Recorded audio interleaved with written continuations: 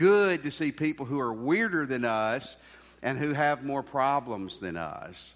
You got problems today. You got things that you're worried about. I remember years ago reading a report from the American Medical Association that said men that suffer from male pattern baldness, you know, the horseshoe shape that's developing in my head, that they are more susceptible to heart attacks. And I thought, what a double whammy. We're not only going bald, but we're going to die of a heart attack earlier too. What, double things to worry about. What do you think this morning is the worst addiction in the world? Would it be alcohol? Would it be meth? Would it be porn or prescription drugs? Let me tell you, the worst addiction in the world today is worry. It's worry. We're addicted to worry. We're in Philippians chapter 4 in our fourth sermon today on God's game plan for your life. And we're going to talk about worrying. And I know none of you struggle with this, so take notes so you can give it to someone who does. But honestly, I know that this is something that in this room today, that there are a lot of people, you're worried about a lot of things. I believe that Jesus' words in this passage are a game changer for you and me if we'll live them out. God, He tells us not to worry, but what we got to look at, we're going to look at two things. First, we're going to look at our part, and then we're going to look at God's part. Okay, so let's look at our part first. What God expects us to do in this worry equation. Number one, God says, don't worry.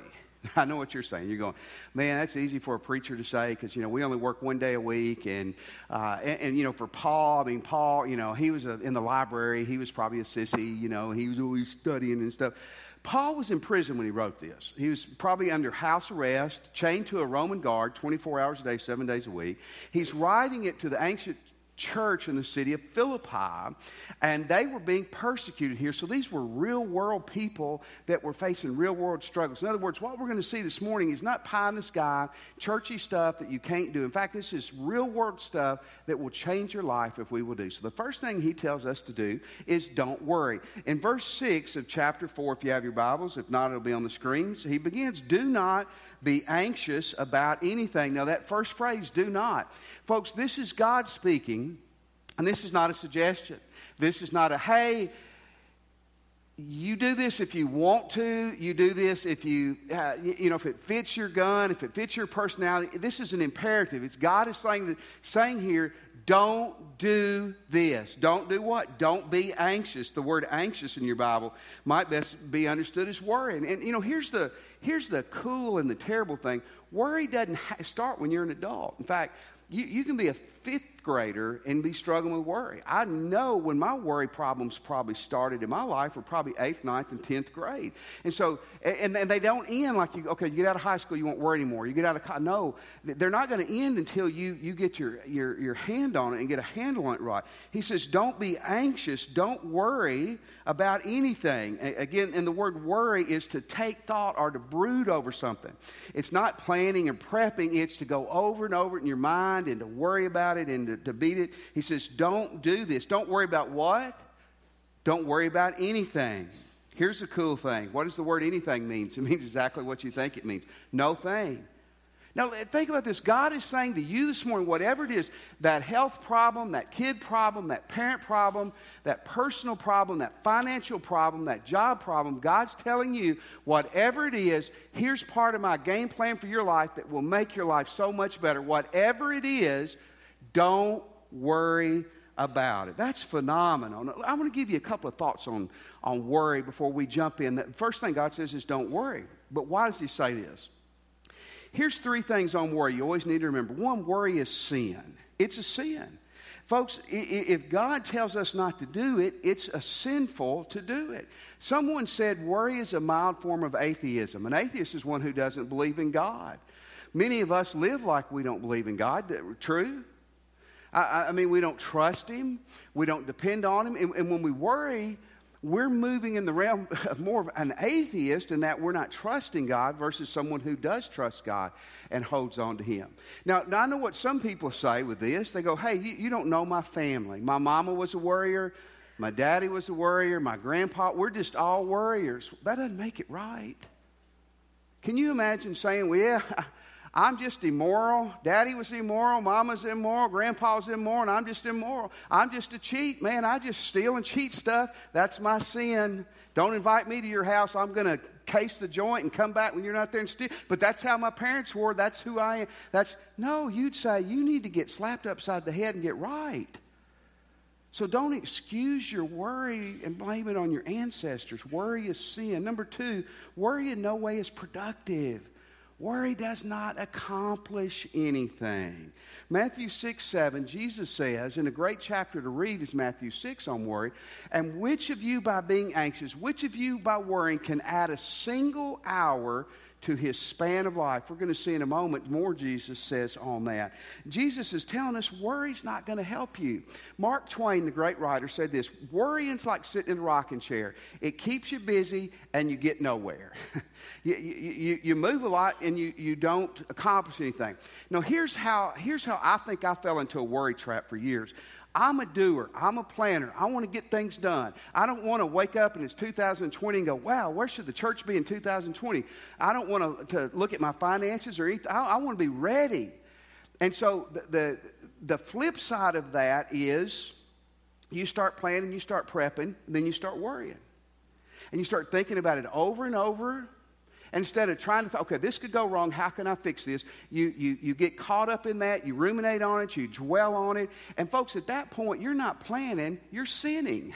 You're worrying. And that's not helping you. That is not productive at all. Don't let the devil whisper in your ear when you're relaxed and enjoying the day, even though there's stressful things on the other side of it. The devil's saying, you need to be doing something. Well, you may need to get up and run around the house or whatever, but you don't need to sit and worry about it. Worry's not productive. In fact, third thing, worry's harmful.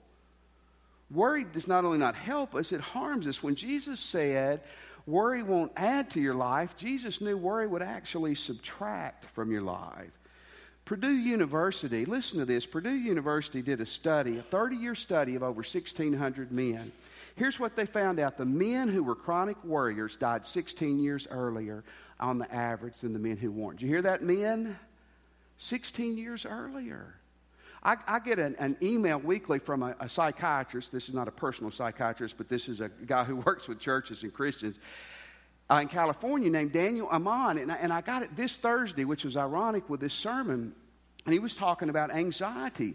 And he said that when men, and I'm sure that these stats would play out to women too, but when men who are diagnosed with cancer, if they are a worrier, their mortality rate almost doubles. Charles Mayo was the founder of the famous Mayo Clinic in Minnesota. And Charles said this years ago. He said, worry affects our nervous system, your digestive system, your glands. It affects your immune system. Folks, worry's not going to help you. It's going to hurt you. We get our English word worry from a German word that literally means to choke or to strangle. I wonder how many young people in here this morning are feeling that pressure of some area in your life where you're worried about what people are going to think or what's going to happen or how this is going to play out. And I know you adults and you older students that you have those things that are choking you right now. Here's the first thing God says about worry. And this may sound simple, but it's a command. Do not worry. Don't worry. If you don't take anything home this morning besides that, don't worry. Now, here's the second thing that God says, our part, become a person of prayer. And I'm going to explain this more. Look in verse 6. Do not be anxious about anything. Don't worry about anything.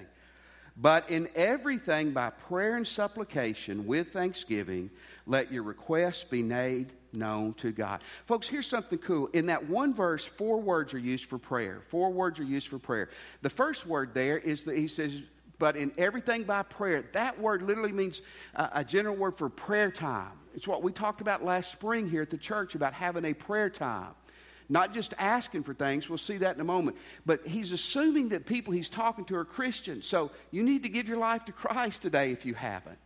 And then as a Christian, you need to develop a prayer time where you're spiritually building yourself up every single day. You're putting the armor of God and the protection of God around you. You go, well, I don't know how to pray. Meet us after church. We'll give you some booklets you can take home and start learning today how to pray. But where you get up and you spend time praising God and forgiving others and praying for yourself and confessing sins and thanking God and praying for others, You start getting on top of the worry bug when you develop a spiritual life and a spiritual routine. It's like working out where you're building up your spiritual muscles, okay? Develop your prayer time. Here's the second thing after that, or the third thing in your list.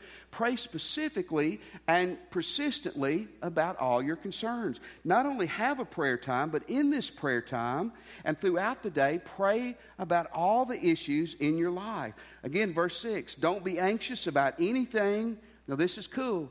God says, don't worry about anything, but in everything, by prayer and supplication, with thanksgiving, present your requests. Let them be known to God.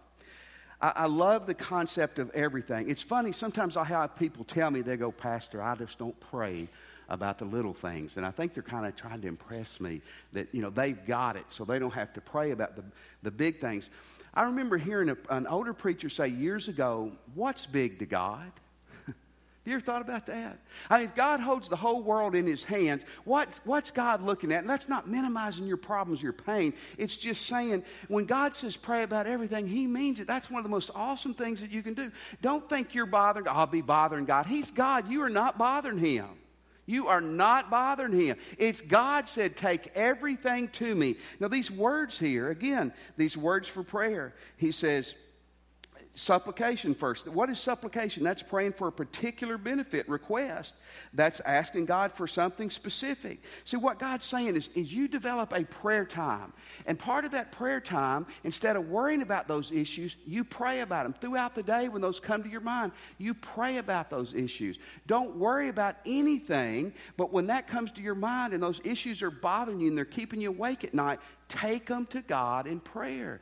This is God's solution. Boy, and this is good stuff. Take everything to him. 1 Peter 5:7 says this, cast all your anxieties, all your worries on God because he cares for you. There was a lady in England who owned a bed and breakfast, and she had, as you walked out of the house, there was a little placard on the wall, and it said, why pray when you can worry? It was a flip on that. And the person who told me this, it said it got their attention. That's what we do. Instead of praying, we worry. God says reverse that. Don't worry about anything. Pray about everything. How do you get on top of worry? Man, don't worry about it. Pray about it. Here's the fourth thing. You be really thankful to God. It's neat in the middle of this recipe here. God says, but in everything by prayer and supplication with thanksgiving. Folks, here's what you do in your prayer time. You thank God. You thank him throughout the day. I'm out working, and my weed eater is terrible. It is absolutely terrible. I have prayed over that thing. I've cast out demons. Josh and I went and bought like this $400 a bottle formula that you pour in it, and it's supposed to make it run like a dragon. And I'm still cranking that thing 84 times before it starts. And I have to pray to keep from doing some other stuff. You've ever been there? But here's what God said. God tells me, as soon as that cranks, you thank me for it. Because I've been praying, God, may it start. And then when it finally starts, I just still want to throw it down. But I thank you, God, that my weed eater started. Thank him about everything. Listen, here's what happens when you become thankful. One, when you thank God for the past, it reminds you of all God's done in your life. Isn't that cool? See, some of us today are going, man, my life's terrible. It's falling apart. I don't have any hope. Spend some time thanking God for the fact that you were able to get here this morning. Isn't that awesome? Folks, there's other people that weren't able to come. Thank God you were able to get here. Thank him for what he's done in the past. Thank him for all the good things in your life today. Your life may be in a bad spot, but you got a lot to be thankful for. And jump out in faith and thank him for how he's going to take care of you in the days ahead. You may not know how God's going to take care of you, but if you'll trust God, you'll know that God will take care of you. How do you beat worry? You spend more time thanking God than you do dwelling on your problems. Here's number 5. You live obediently under God. Verse 9, we're going to look at some of these verses more in the days ahead. What you have learned and received and heard and seen in me, practice these things, and the God of peace will be with you. Let me say something. You're going to think I'm contradicting myself. But so hear everything I'm going to say. Some of you got stuff to worry about today. If you're not a Christian, honestly, you should be worried. The Bible says if you don't get right with God, you die and you spend eternity in hell. I'd be worried about that. The great news is that's fixable this morning. Some of us are Christians today, and we are not living like we should. And I want to warn you, you ought to be worried. You should be worried you're going to be found out. You should be worried your wife's going to find out. You should be worried your husband's going to find out. You should be worried other people are going to find out. If you got skeletons in your closet and you're playing with them, you ought to be nervous. God says one way you beat worry is you're not going to be perfect, but you put your life under His. You live for Him. You deal with the junk in your past or your present. And so when someone comes up and accuses or blaming you, you can say, I'm guilty of 1,000 things, but not of that. Live properly under God. Here's number 6. Do your best. Here's why a lot of us are worried today is we give a half-hearted effort. Colossians 3:23. Whatever you do, Brad, this is a great verse for football players to memorize. Whatever you do, do it with all your heart. In other words, whatever you do, you like you're working for God, you give it your very best. Okay, we're in church. Will you be honest with me? How many of you have ever gone into a test and haven't studied? Wow. And I've accused this church of being a highly educated church. At least we're honest. Okay, how many of you have gone into a test and you've studied halfway? Okay. How many of you really studied hard? I love you guys. I've never seen the brutal honesty here. That is great. Okay. If you go into a test and you studied for a C, don't pray for an A. God is not goofy, right? Many a times I had studied for a C and I'm going, oh God, please, in your name, Jesus, intervene and make this happen. And you know what? He never would do it. Some of you are praying to be a champ and you're practicing like a chump. Doesn't work, does it? Doesn't work. Here's when you shouldn't be worried. When you've whether it's football, basketball, or school, cheering, when you've done your very best, you don't have to worry. If all you can do is all you can do, you shouldn't worry, correct? And you make a B, you make a B. You're a starter or you're a star or you're a great backup player. When you've done your best, you don't worry. When you haven't tried it all, don't worry. You deserve to fail, amen?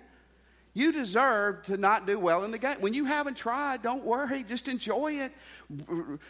Lay back and embrace the failure, right? Here's when you worry when you've done about half-hearted. Many a time I would go into a test, unfortunately, in college and high school, when I had studied some. And if the teacher would just ask the right stuff, you ever been here before? If they would just ask the right stuff, I was going to do well. But if they asked the wrong stuff, it was going to be a total disaster. That's when you worry and you pray very hard, right? See, a lot of us are worried because we're not doing our very best. Do your very best. Do your very best. Number 7, focus on the positive. I'm excited. In 2 weeks, I'm going to be preaching on this verse. And it's such a great verse. Finally, brothers, what's true, what's honorable, what's just, what's pure, what's lovely, what's commendable, if anything is excellent or praiseworthy, think about these things. Here's what God's saying. Yeah, man, you got to plan. You got to prepare. You got to look at the problems and figure out how you're going to solve them. Absolutely. You don't want to get stuck in a mind circle and ruminate on those things and dwell on them. But, man, ultimately, you want to focus on the positive, on the good, on the sunshine, on the blessings. That's the Word of God. And worrying, part of worrying is absolutely negative thinking. There's no question about it. Focus on the positive. And here's the last thing that really puts it together. You got to trust God. You just have to trust God. I don't know why God designed things the way He did. He's not shared with me that yet. And I don't know why God has said certain things really please Him. But here's one thing God said. God says, trust pleases me. When people here in Ruston, Louisiana, when we trust God, we please God. Proverbs 3:5 says, trust in the Lord with all your heart and lean not on your own understanding. You see, here's a problem with some of us this morning.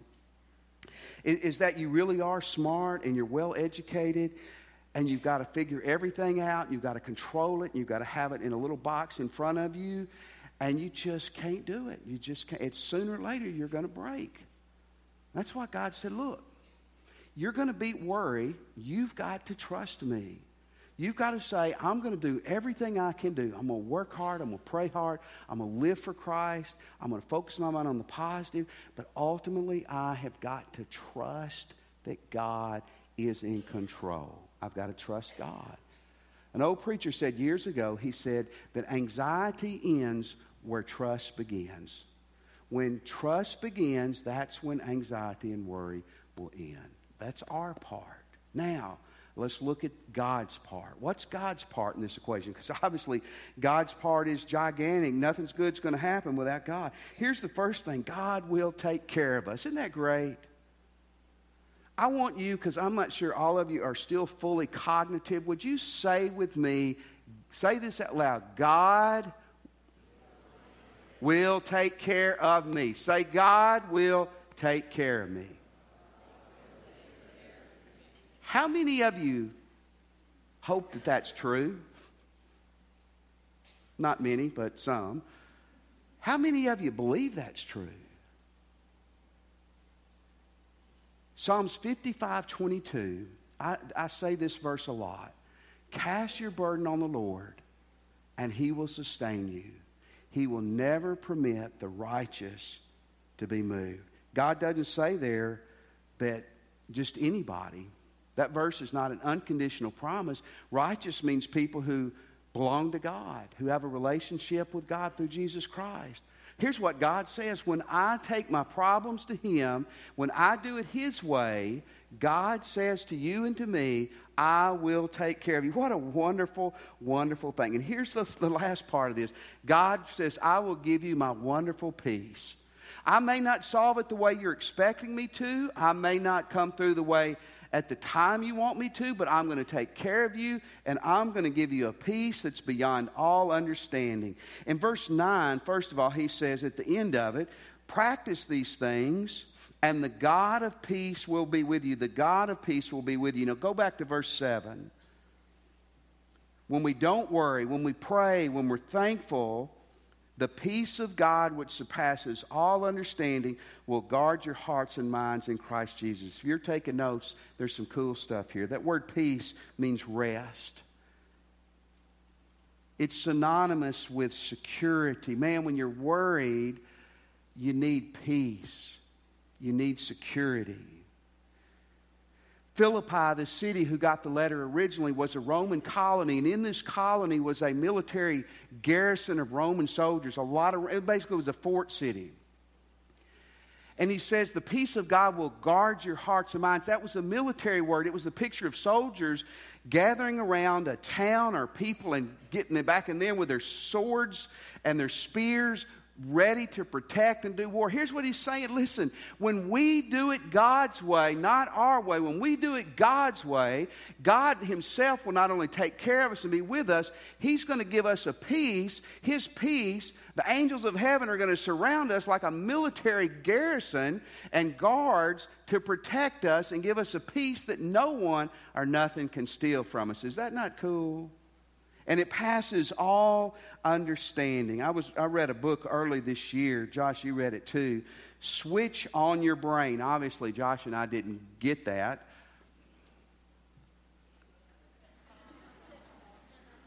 I'm going to switch some brains on in a minute. Great book. You ought to read it. The lady who wrote it is a Christian, and she is a scientist. Listen to what she said. Neuroscience is figuring out, when we choose not to worry, our hypothalamus in our brain begins to secrete chemicals that facilitate a peace and a calm in our mind. And then the rest of our brain begins to cooperate with that to give us a sense of well-being, a sense of direction, and a sense of peace. You know, I bet you 2,000 years ago, Oh, God knew about the hypothalamus. How much you bet? And I bet when we get to heaven, God's going to say, hypothalamus, that's just the tip of the iceberg of what I was doing in your brain and in your heart when you would do it my way. He says, I'll guard your mind and your heart. He said, I'll guard your emotions. I'll guard your thoughts. In other words, God says, when we decide to do it His way, He's going to jump in there and not only take care of us, but give us a peace in the middle of the storm that's beyond understanding. Folks, here's what I want to challenge you. We can walk away from here today and this not affect us at all. Or we can walk away from here today and say, you know what? This will change my life. Might add years to my life if I will embrace this and do it. Man, I want to challenge you. Embrace it. And let's do it. Will you pray with me?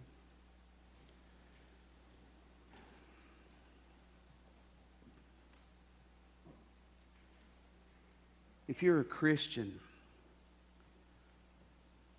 please accept God's remedy. Embrace it and live it out in your life. If you're here and you're not a Christian, or if you're unsure if you're a Christian, and you're ready today to cross that line with Jesus, would you pray with me? Would you pray with me and just say, Jesus, I'm a sinner. And I want to turn from my sins. And Jesus, I accept you're God's Son and that you died and arose for me. Come into my heart, Jesus. And I surrender my life to you. Let me have your attention. We're going to stand in just a second. Here's what I want you to do. If you just prayed and asked Christ in your heart, or you're ready to do that, maybe you want to wait and talk to one of our ministers after church. Maybe today you want to do something big and you want to leave your seat and come and talk to one of these ministers and cross the line with Christ today. You come and do that. Be the greatest thing you've ever done. Maybe you're here today and you're looking for a church family. We'd love for you to join our church. You can do it after church, or you can come this morning when we stand. You need a church family to help you on this journey. Christian, please don't blow this off. I didn't write this. This came from God. Let's choose this lifestyle. Maybe where you're standing, maybe at the altar. Ask God to help you be the person you need to be and to live this philosophy